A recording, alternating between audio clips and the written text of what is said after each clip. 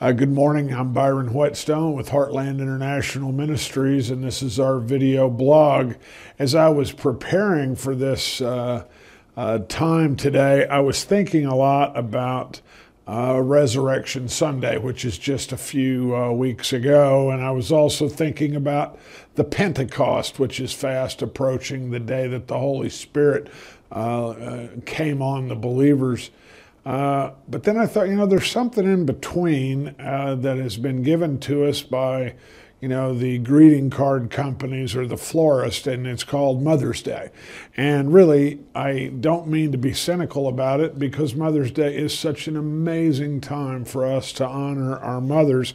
And I came across a few quotes about Mom that I thought might be sort of entertaining anyway.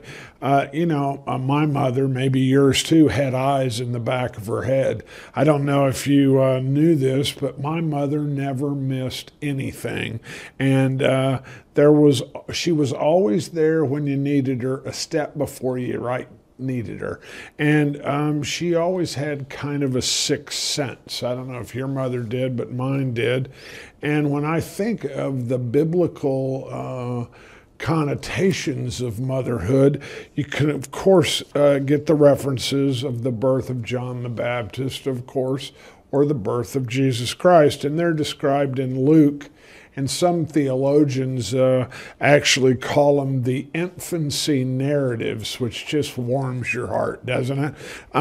But I want to share with you one story from Luke, who gives a reliable record of the accounts of eyewitnesses as he records his gospel. And this very few verses from Luke chapter 1, I think, is very, very indicative of Mother's Day.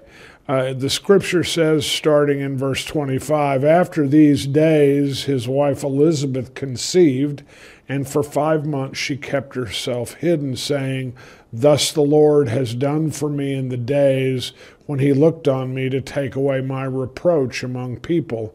And in the 6th month the angel Gabriel was sent from God to the city of Galilee named Nazareth, to a virgin betrothed to a man whose name was Joseph of the house of David, and the virgin's name was Mary. And he came to her and said, 'Greetings, O favored one, the Lord is with you.' But she was greatly troubled at the saying and tried to discern what sort of greeting this might be. And the angel said, 'Do not be afraid, Mary, for you have found favor with God, and behold, you will conceive in your womb and bear a son and call his name Jesus.'"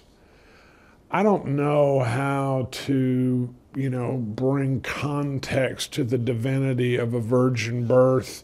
I don't know how to react to that. And of course, the fact that Gabriel shows up and is a clear participant in this Messiah project for God. But there are some words that I think we must hear. Bear a son. Do not be afraid. Can you imagine? Every little Hebrew girl knows all the foreshadowings in the Old Testament, and they're all dreaming to be the mother of the Messiah. And here Mary is told that she's the one, the promised one. I just find it compelling that she has a human connection with our Lord Jesus. And the Holy Spirit's in the game too. The Holy Spirit will come upon you, and the child to be born will be called the Son of the Most High. The kingdom will have no end, and he'll be called the Son of God. So what does all this have to do with Mother's Day? Our mothers, your mother, my mother, all conceived us and bore us. And although we are not the mother of the Lord, and our mothers are not the mothers of the Lord, when we take Christ into our hearts, and our mothers teach us that, then we have nothing to react except to have joy and compelling understanding that we have a bodily connection as well as a spiritual one with the Lord Jesus Christ that resides in us. When Mary heard the news, she sang the Magnificat, a chorus, a song of joy and praise. She was praising the magnification to be the mother of the Savior.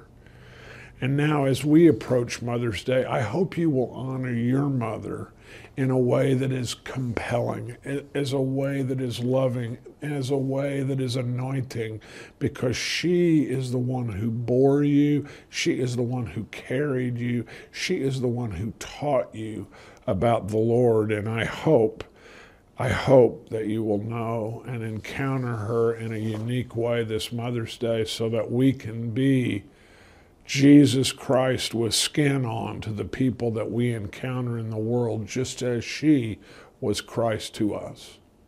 To God be the glory. Amen, huh?